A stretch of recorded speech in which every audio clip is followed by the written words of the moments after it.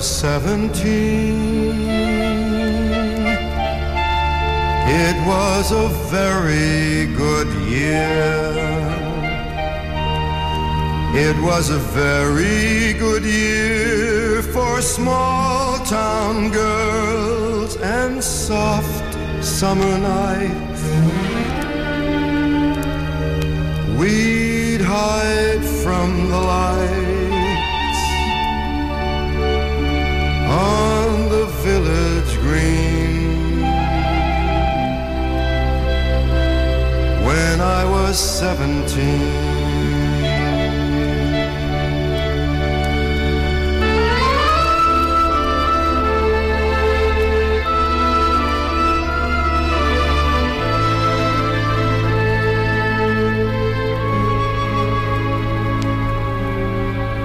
When I was 21,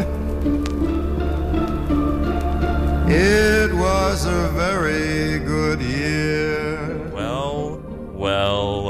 It was a very good year for city girls. Turning you up, Zach. Hello, Sammy. There you are. Okay. I've been, sorry, you caught me off guard. I was writing my parody version of It Was a Very Good Year sung by Frank Sinatra. Basically, right now, all I have is, it's a very good year to watch movies. I don't really have anything else. There's a weird hissing sound I'm hearing. I'm trying to figure out where it's coming from. Just bought a snake. I don't know if... Where's this hissing sound coming from? Rabbit. Huh. I hear this weird hissing sound. I don't know where it's coming from.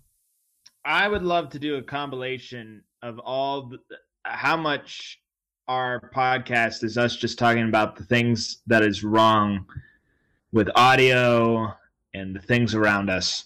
Well, you know, it's a low budget thing. A very low budget. And it kind of goes to the sense of it. But how are you? How am I? How are you, Sam? For the audience at home, I don't think we've been on for quite some time. It's been like 2 days or 2 weeks or something like that. 2 weeks, yeah. But honestly, sometimes it feels like it's forever. Like 2 weeks is, and then I look back, I'm like, oh wait, this is like a month. But a lot of stuff has gone on since we've last talked to each other. Yeah, I mean, the last time we were kind of talking, it's also only in my right ear, so I'm just gonna, I'll adjust it for, I can edit this easily if it is coming out of the podcast or of, if it's not something up with the headphones. Anyways, nice. Yeah. So what's going on? I mean, you know, this is also the beginning. This Two Thumbs Undecided. Hi. Hello. I'm Zach Ferguson. I am Sam Ferguson. We are here to give it to you. Give it to you smooth. You were about to say another word, but I'm glad that you chose smooth. Yeah. Because in this day and age, I feel like things are a bit too rough. A bit too rough. We need to put some lube on the information that we give people. Yes, very much so. And you know what? We give a lot of film news, and let's see, who's died? Oh, boy. Just kidding. Nobody's died. Actually, someone did die. Oh, boy. I was going to save that for the... Who was born, though? I'll tell you who died. Adam Levine's career, am I right? I actually don't know too much about this controversy. Well, it's not anything to do with movies. I don't think he's ever been in he was in Don't Stop, Never Stopping. But, yeah, didn't he send it... He was caught cheating.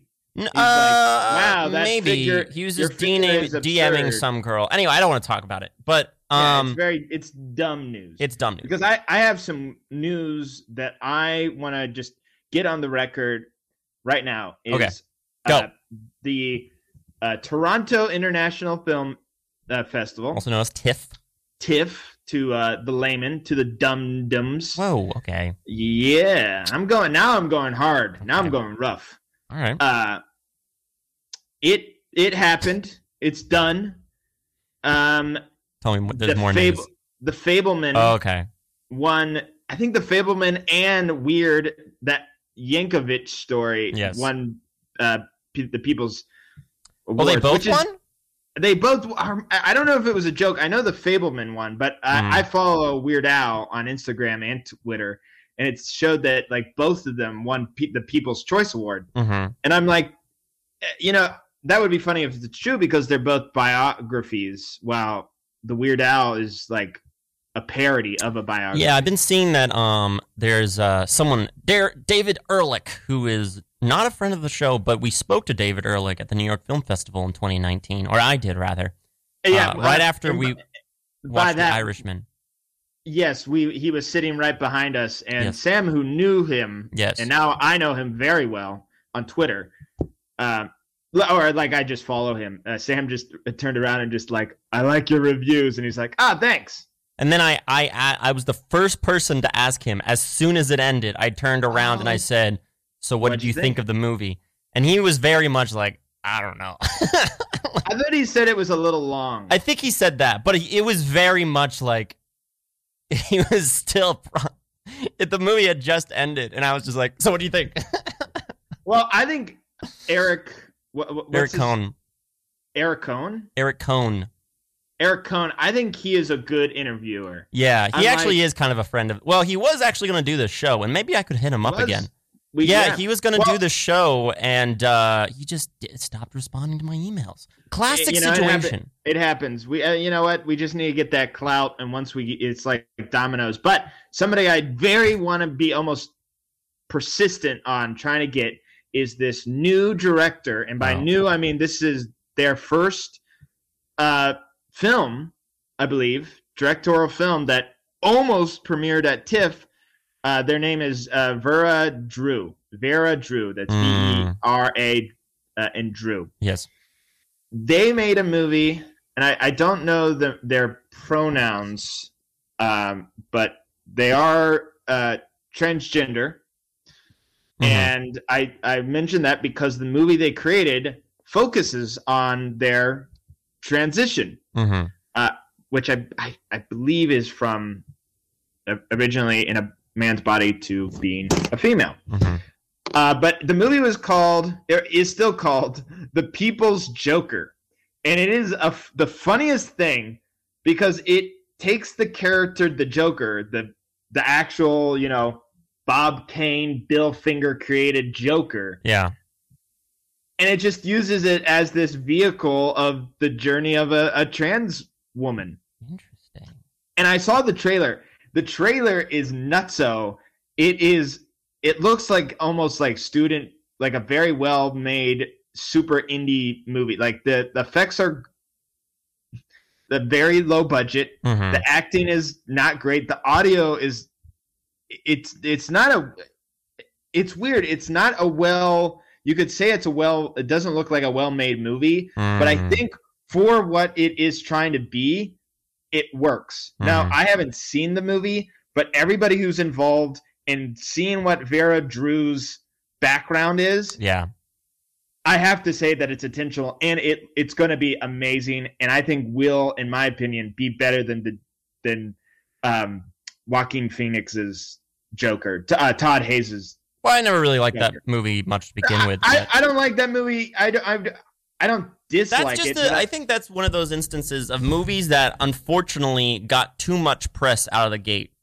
And because it got too much press, it was put into this weird category that it could not get itself out of. It's an all-right movie. I mean, and same with, like, I'm sure Don't Worry, Darling, which it has come out now, but I've heard a lot of mixed reviews. But I'm sure if there wasn't all this clout behind it, it would be a movie that comes out and people are like, oh, that was okay.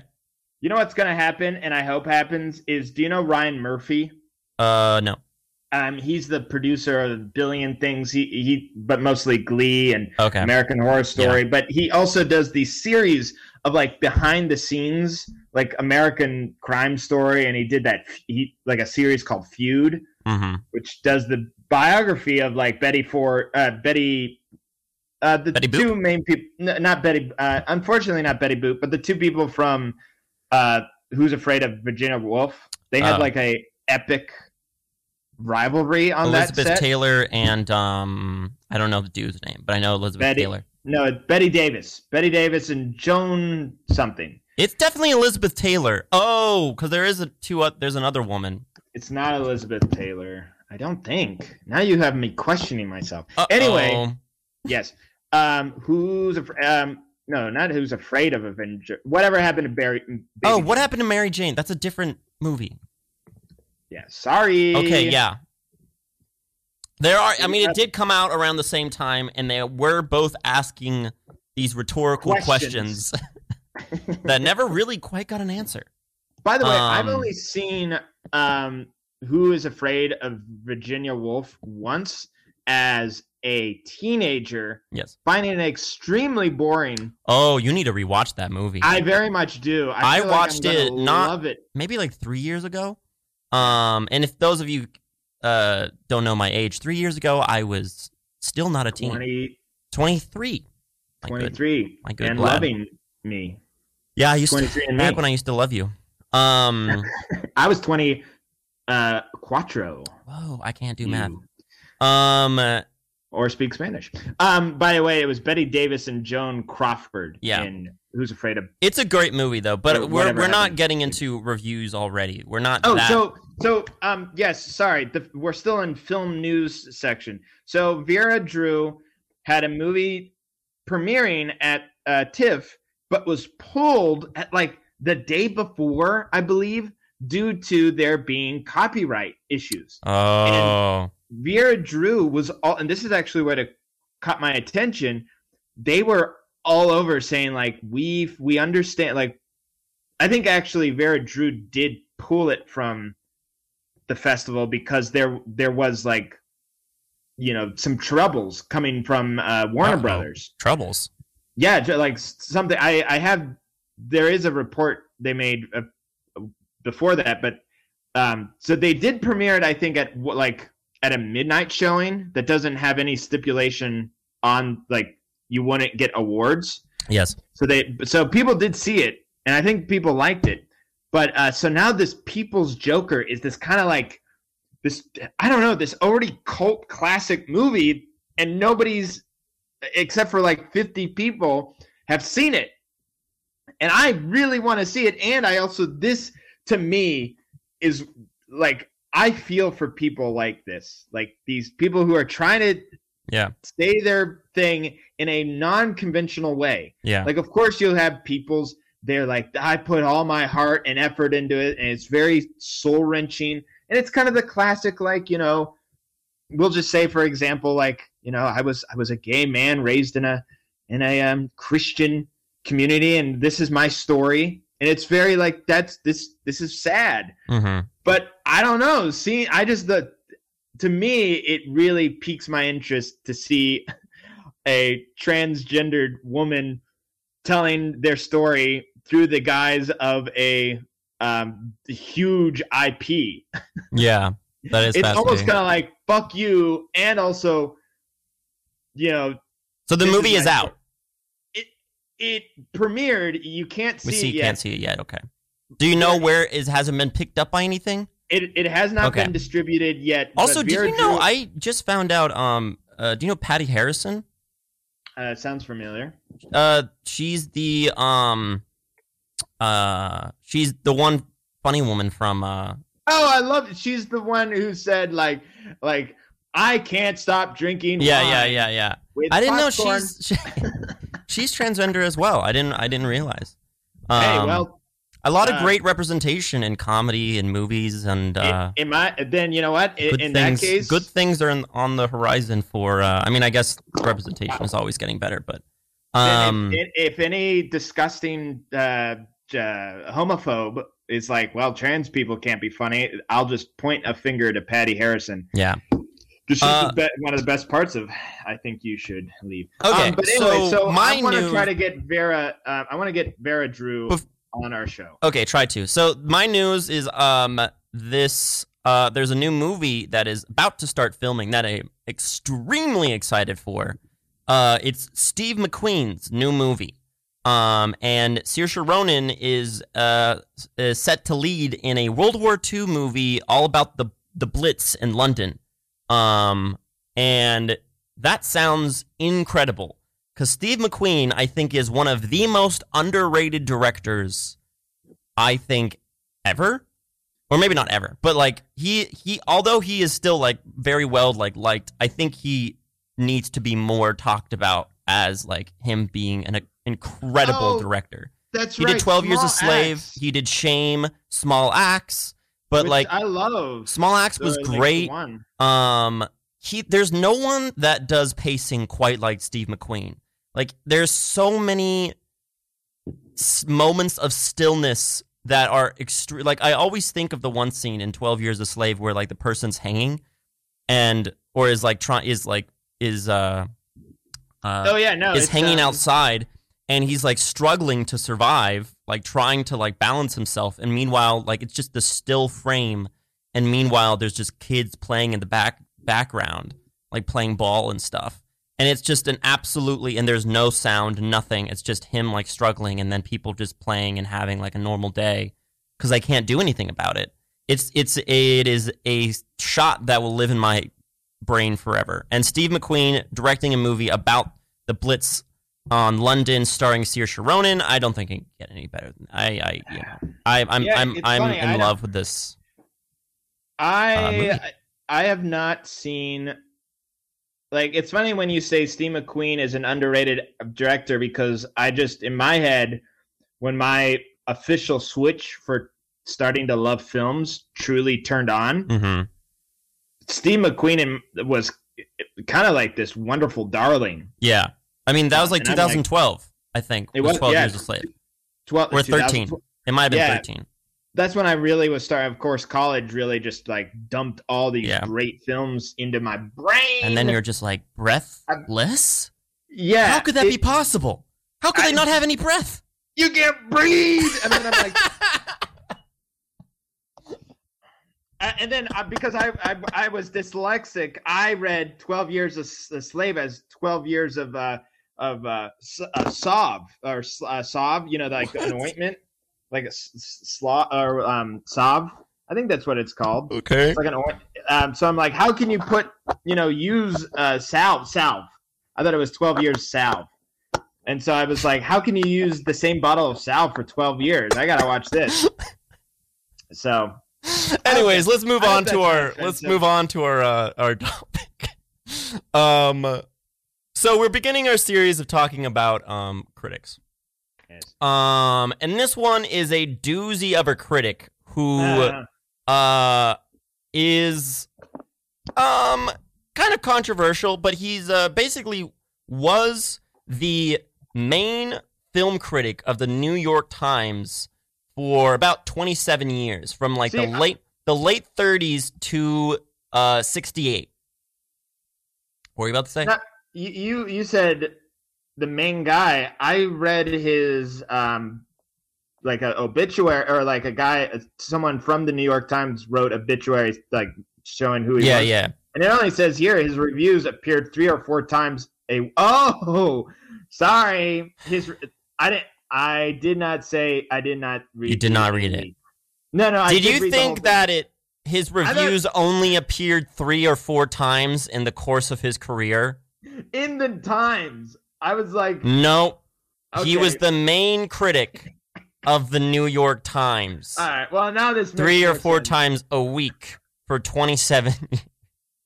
Hey, look, Anyways, I have a really funny a quote from him, or there was a tweet. I don't know what movie this was about, but it's a film from John Ford, in which it's a quote about the movie, and the quote from Bosley. This is Bosley Crowther, by the way. The quote for this movie from Bosley was a dilly of a Cavalier picture. Yahoo! And someone on Twitter was like, normalize this kind of film criticism again. No. And then his quote for a Hard Day's Night was a whale of a comedy. That is so funny. Oh, you know what? He's just I like this guy. He's like talk about not even a boomer. He's the part of the silent generation, really. Well, he's a guy, I mean... He was born in 1905 in Maryland.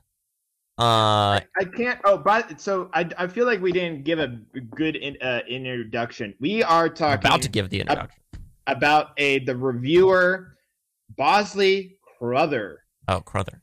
Crowther, a staple of early film criticism, as Sam said, born in July 13, 1905. Wait, Zach, did you do research? I actually did. I don't think I did as much research as you, but I did it.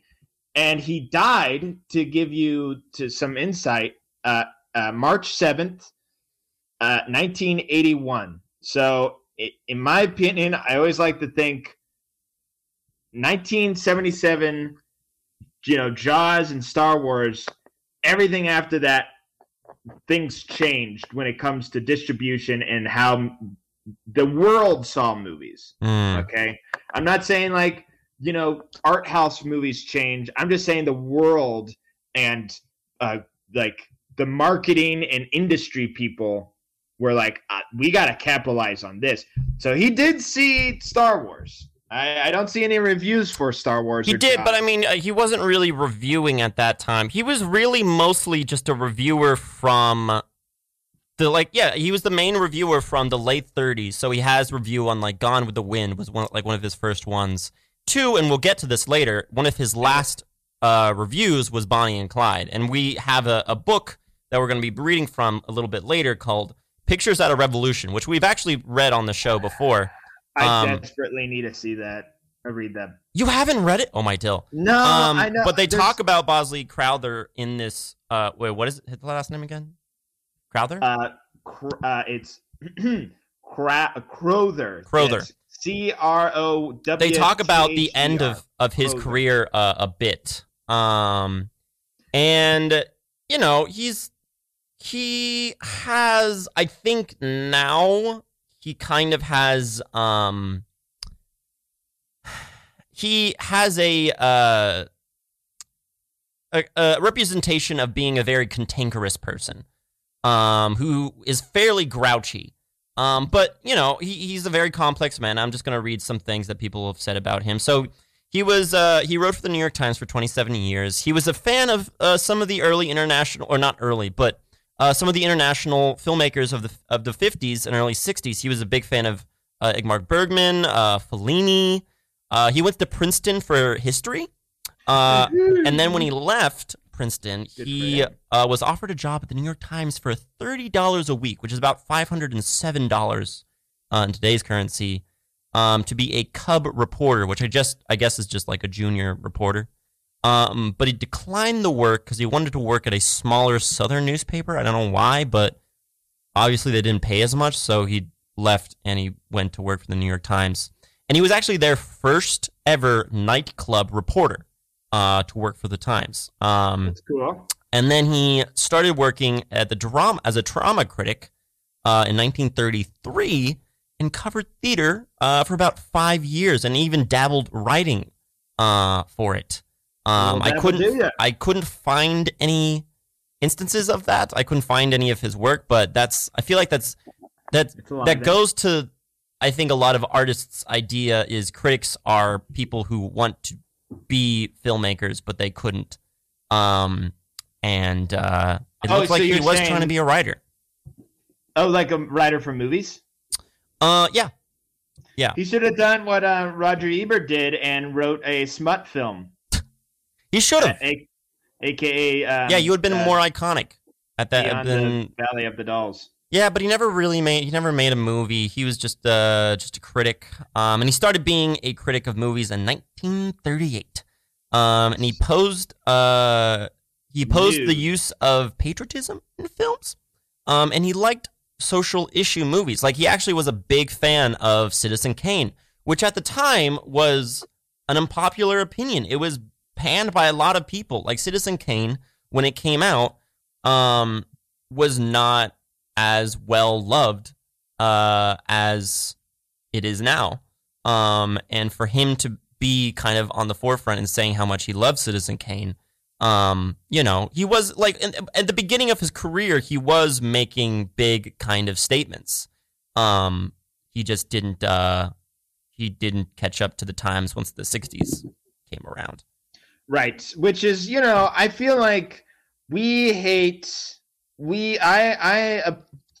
first reaction to Bosley is I don't like him because of the few reviews that I could find, like the Bonnie and Clyde and his take on Lawrence of Arabia. Did you see that by any chance?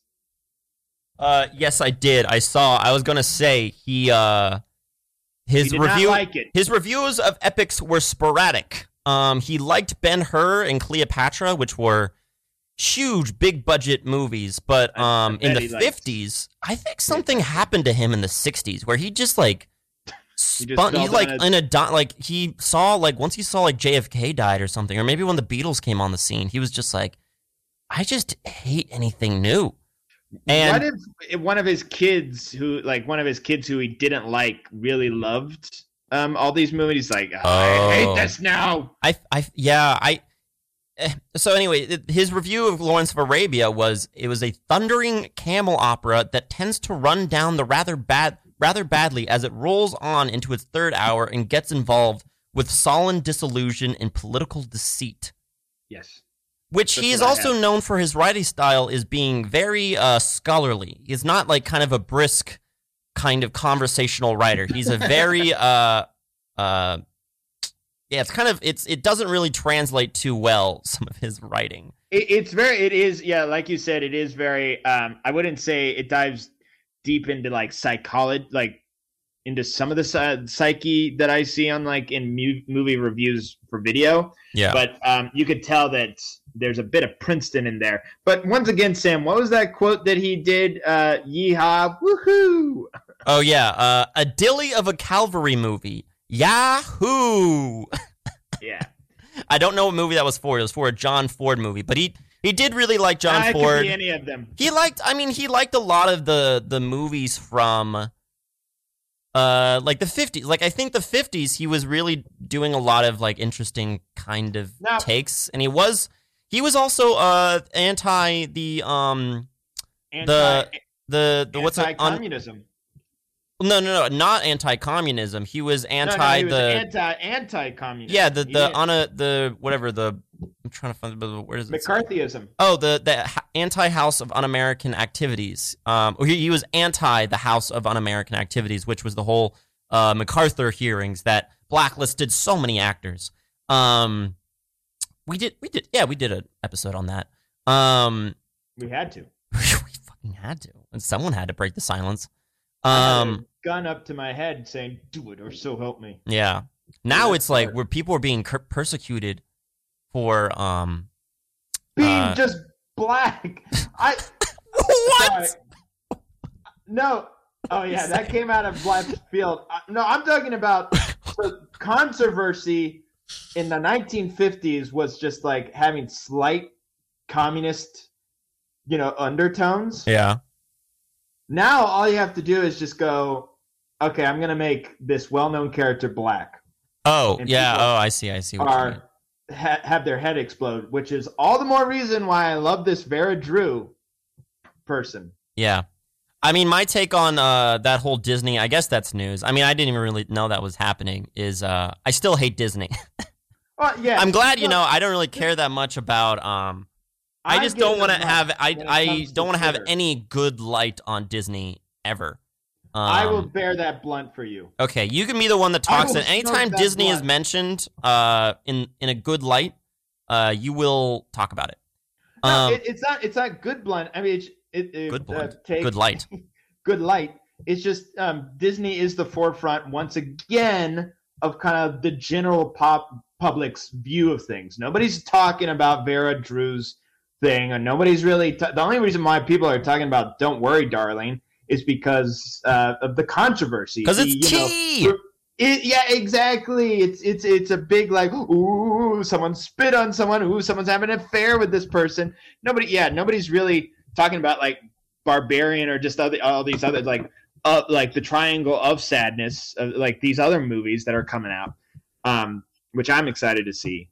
But no, so yeah. The thing sorry for a quick rant because I have to get this out here because we've been away for so long, is the reason why I'm sad about this controversy for having like a black Little Mermaid is, of course, is of course not because there's a black Little Mermaid. Is that the movie itself is gonna be horrible. Yeah, the Pinocchio movie was horrible. It's just these live action movies don't translate. Yeah, and so you're making kind of like all these.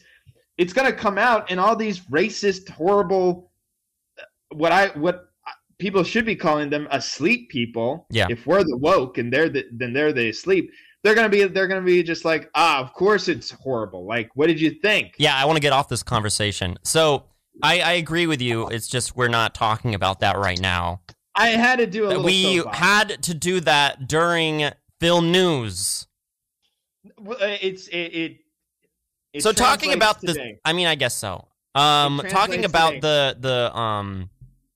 Some more stuff about the old grouch Bosley Crowther or Crowther? Yes. Crowther. Crowther had a huge disdain for Joan Crawfield when reviewing her films. Crawford. Talk about reviewing her films, saying that her acting style in Female on the Beach was characterized by artificiality and pretentiousness, and also chided Crawford for her physical bearing. In the film Johnny Guitar, Crowther. Shane. No, Johnny Guitar, Crowther complained that no more femininity comes from Crawford than from ragged Mr. Heffen in Shane. The lady, as usual, is as sexless as the lion on the public library steps, and as sharp and romantically forbidding as a package of unwanted or unwrapped razor blades. What the fuck? This guy, that's insane. I personally... He is comparing her to unwrapped razor blades. This guy has like... He knew he could get away with it. And that was 54. Yeah, I guess he could get away with it at that point, but like... Now, when you see... Okay, it's funny. When I saw the name Bosley Crowther, yeah. Did you think... I didn't know anything about this guy. Did you think he was... Just the way he writes, he seemed British. No, he's not British. And I also, for some reason, thought he was a black man. Huh. I don't know why. Just Bosley, but I was surprised to see he is neither English or an African American gentleman. He is just a white dude. Yeah, I mean, here's also likes to smoke, going into pipes. I mean, he is that, but going into the book, Pictures at a Revolution. I mean, I guess actually no. Let's talk more about some of his other reviews because we have a bit of time, and there's a lot of reviews that he's done. Right, and there's another thing about him that's big is his love of foreign films. Yeah, actually, reading from the book, he also is known for every year he would come out with the 10 best films. He was a huge list guy before lists were all the rage. He loved having a list. And quote from the book, wrote Bosley Crowther before announcing that his list of the 10 best films of 1966 would include only 2 studio movies set in America. Who's Afraid of Virginia Woolf and The Russians Are Coming, The Russians Are Coming.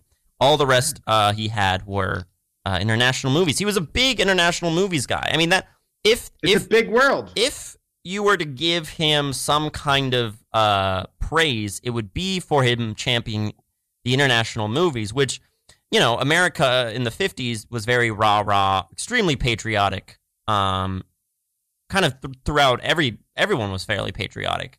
And, you know, that's something that you can kind of point to and be like, okay, you know, that's something a little bit ahead of the time. I just want to go through some of his, like, articles, though, because it's, like, some of it is just so weird. Here's the article for Jungle Book. The animated Jungle Book? Yes. Okay. Oh, okay. So here we go. So, oh yes, Mr. Korda has got Mowgli, the Jungle Boy, as a hero of his tale, and he has given him a proper jungle training as he found as a foundling in the wolves. He has let him go among the human beings. Blah blah blah. Then he he's basically just talking about the story at the beginning. And then it says, then he sent Mowgli back to the jungle and presumably back to the world he understands. But if Mowgli understands it, this critic most certainly does not.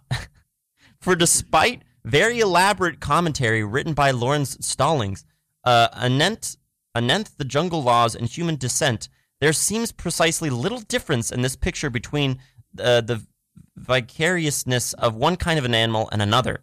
Everything seemed to be pointed to the exhibition of violence on the screen, whether it be the violence of Shere Khan in Wicked Tiger, or Bagheera, the faithful panther, or Beldo, the villainous tribesman, or even Mowgli himself. It just seems like he's saying it was too violent. He does not like violence, which is weird because Ben-Hur has, honestly, I think... Well, I think he likes... By the way, he likes violence when it's the hero. It's like a very heroic violence. I don't think he likes... He doesn't like any kind of complicated characters, it seems. Or I guess overabundance of violence. By the way, I just want to state for the audience, since you said Lawrence Stallings, this was the 1942 live action The Jungle Book, directed by Zoltan Korday. Oh, really? Yes. There's a live action one? I didn't know that either. Yes, there is. In 1942, a year before America joined World War II. I am recognizing nobody from this movie.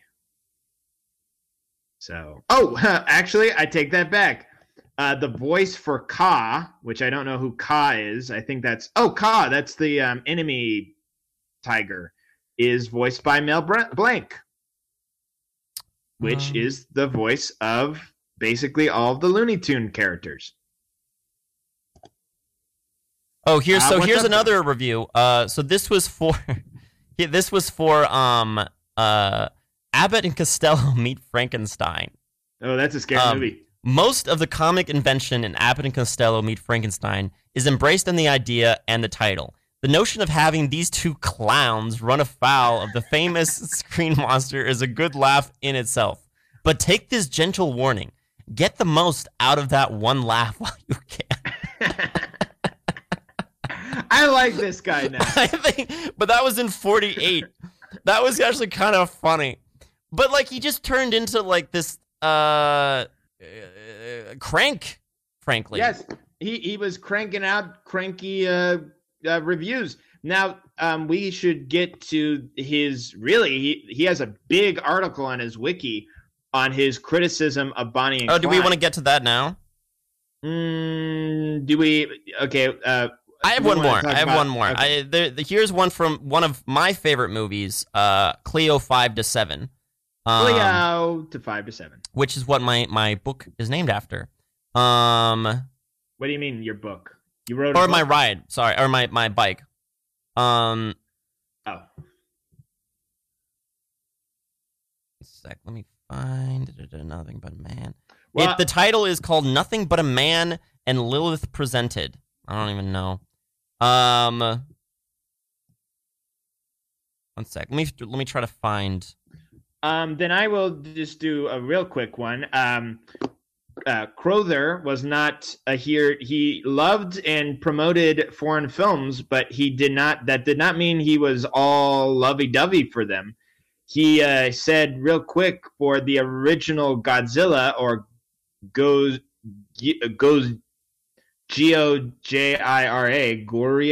Gira, please don't kill us.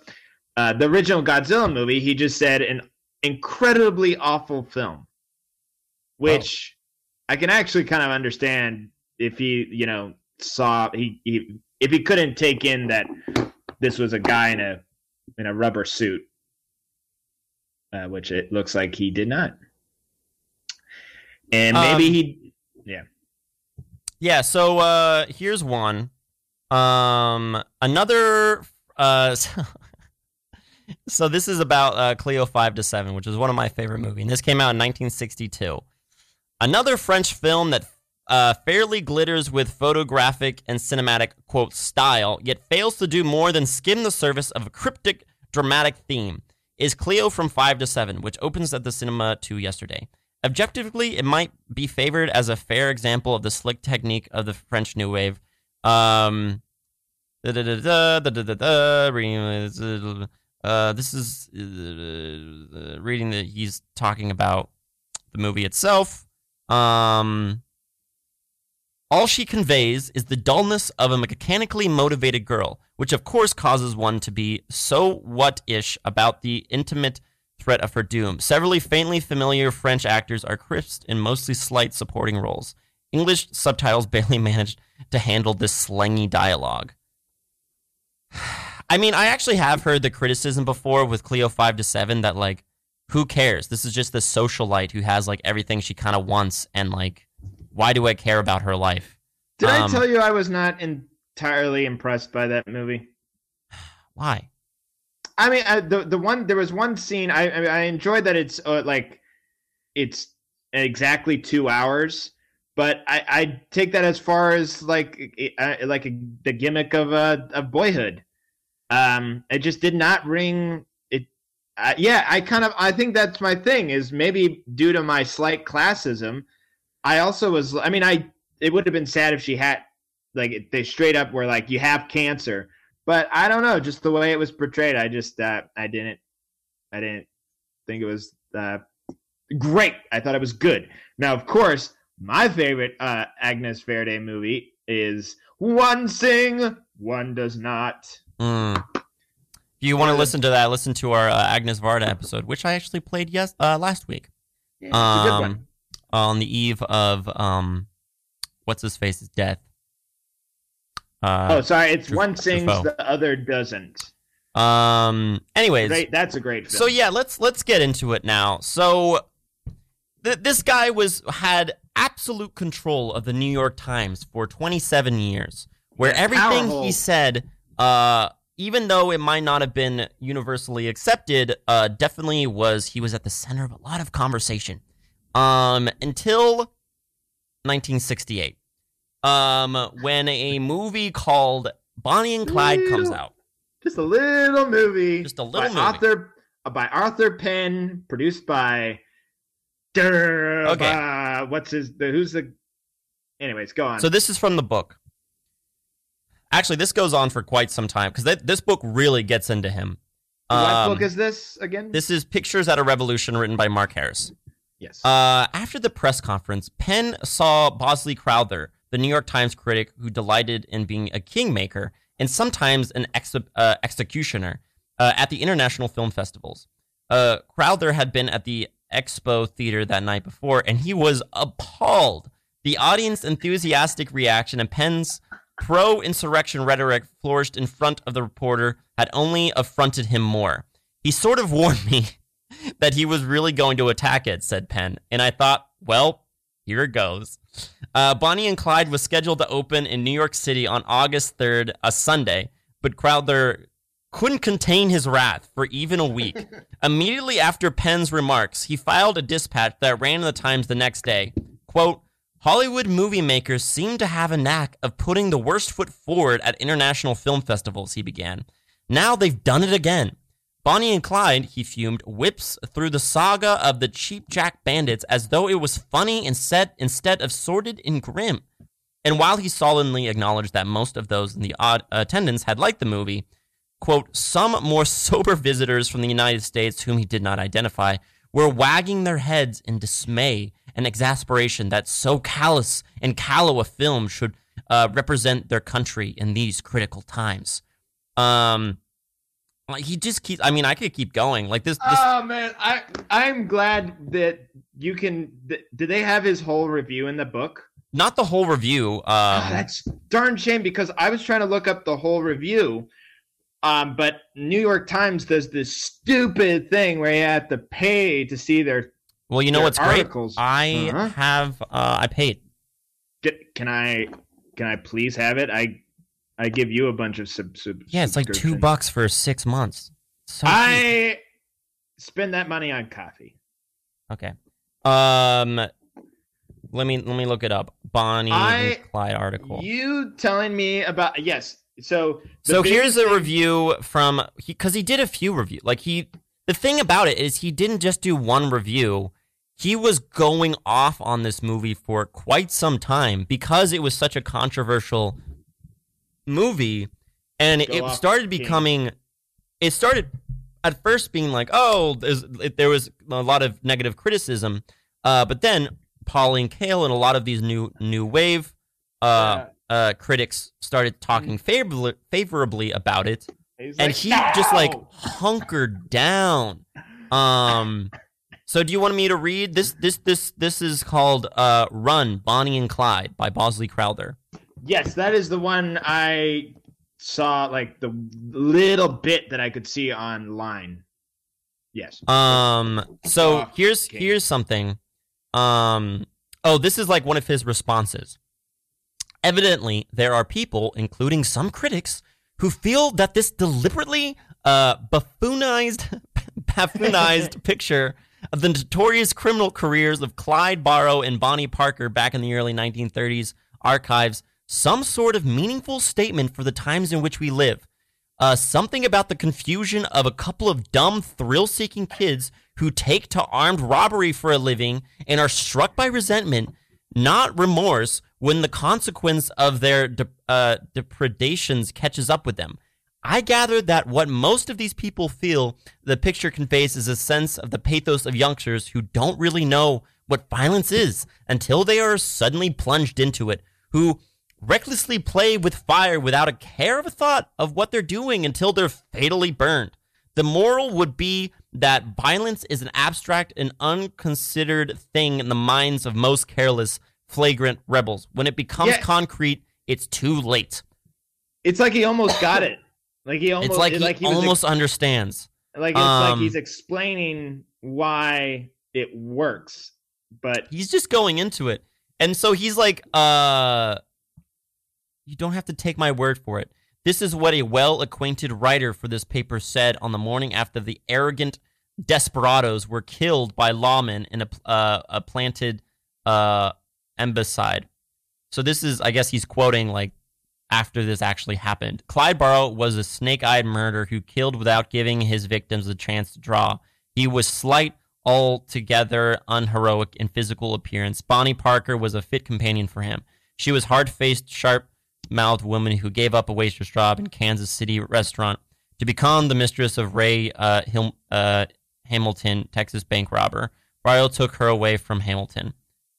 I mean, he just goes on in this article. Like, he's like calling... this is basically his rebuttal to everyone else.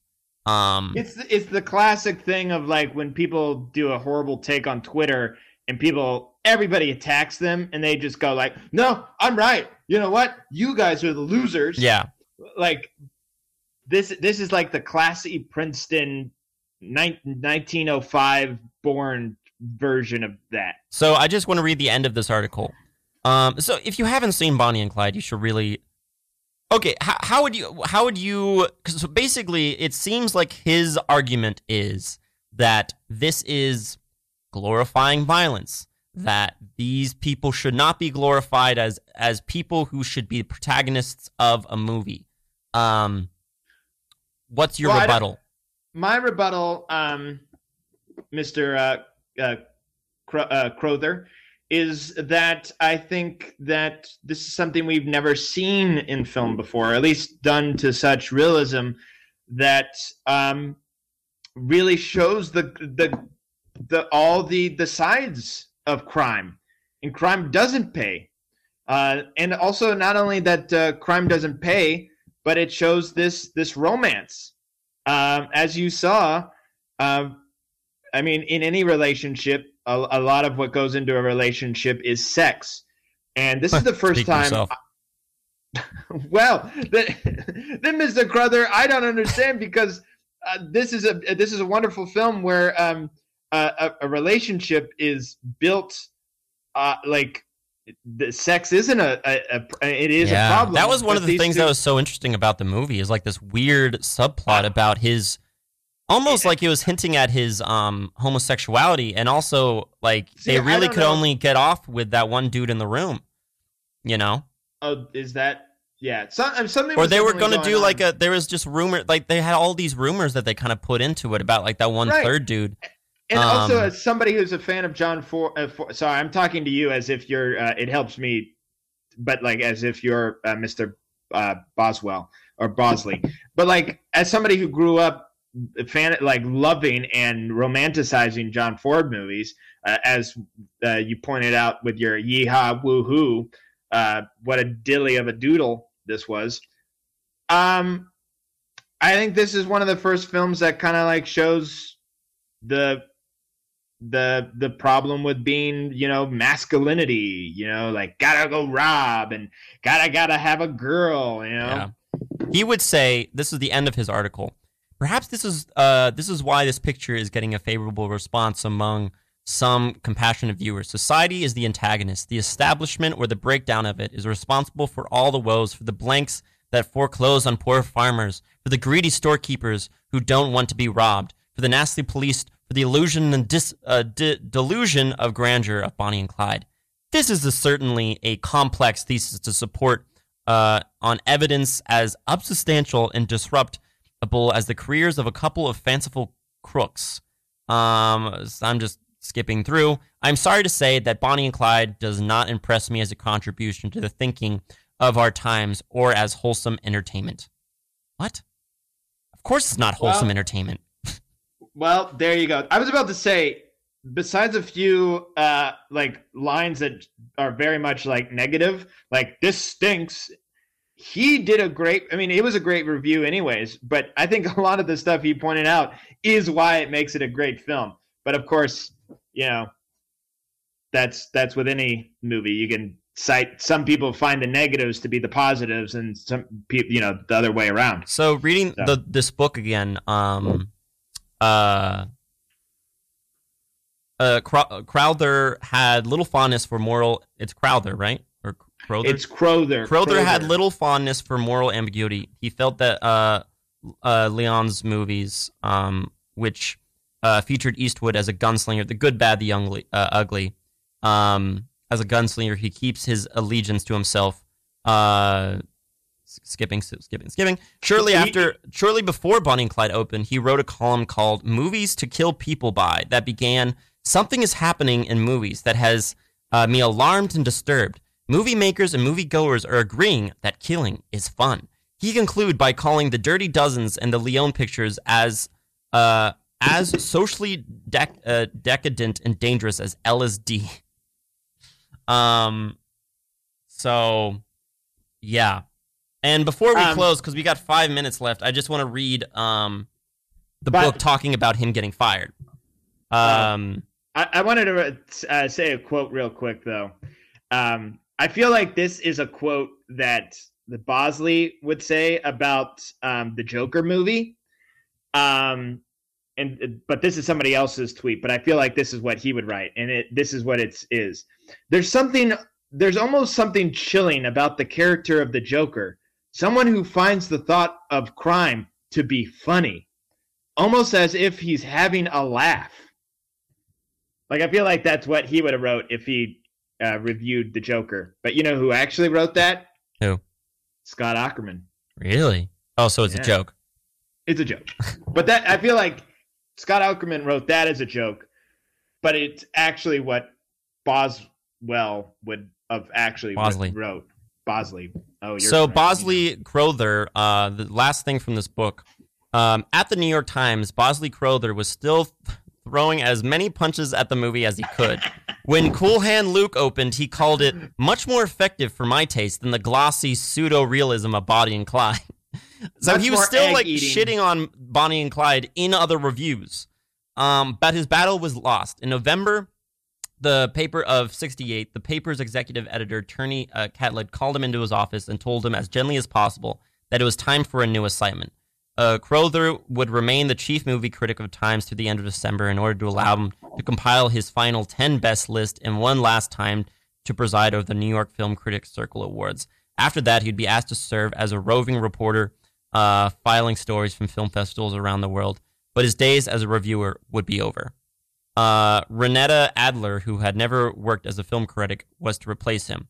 I was very fond of Bosley Crowther, but it had to be done, says Arthur Gelb, then paper's cultural editor. We have to have someone who can look at movies from a fresh perspective. At the Times, they never fire you. They make you feel too guilty. Or they feel too guilty. They just put you on a different path and give you more money to soothe their guilt. But I know he felt humiliated.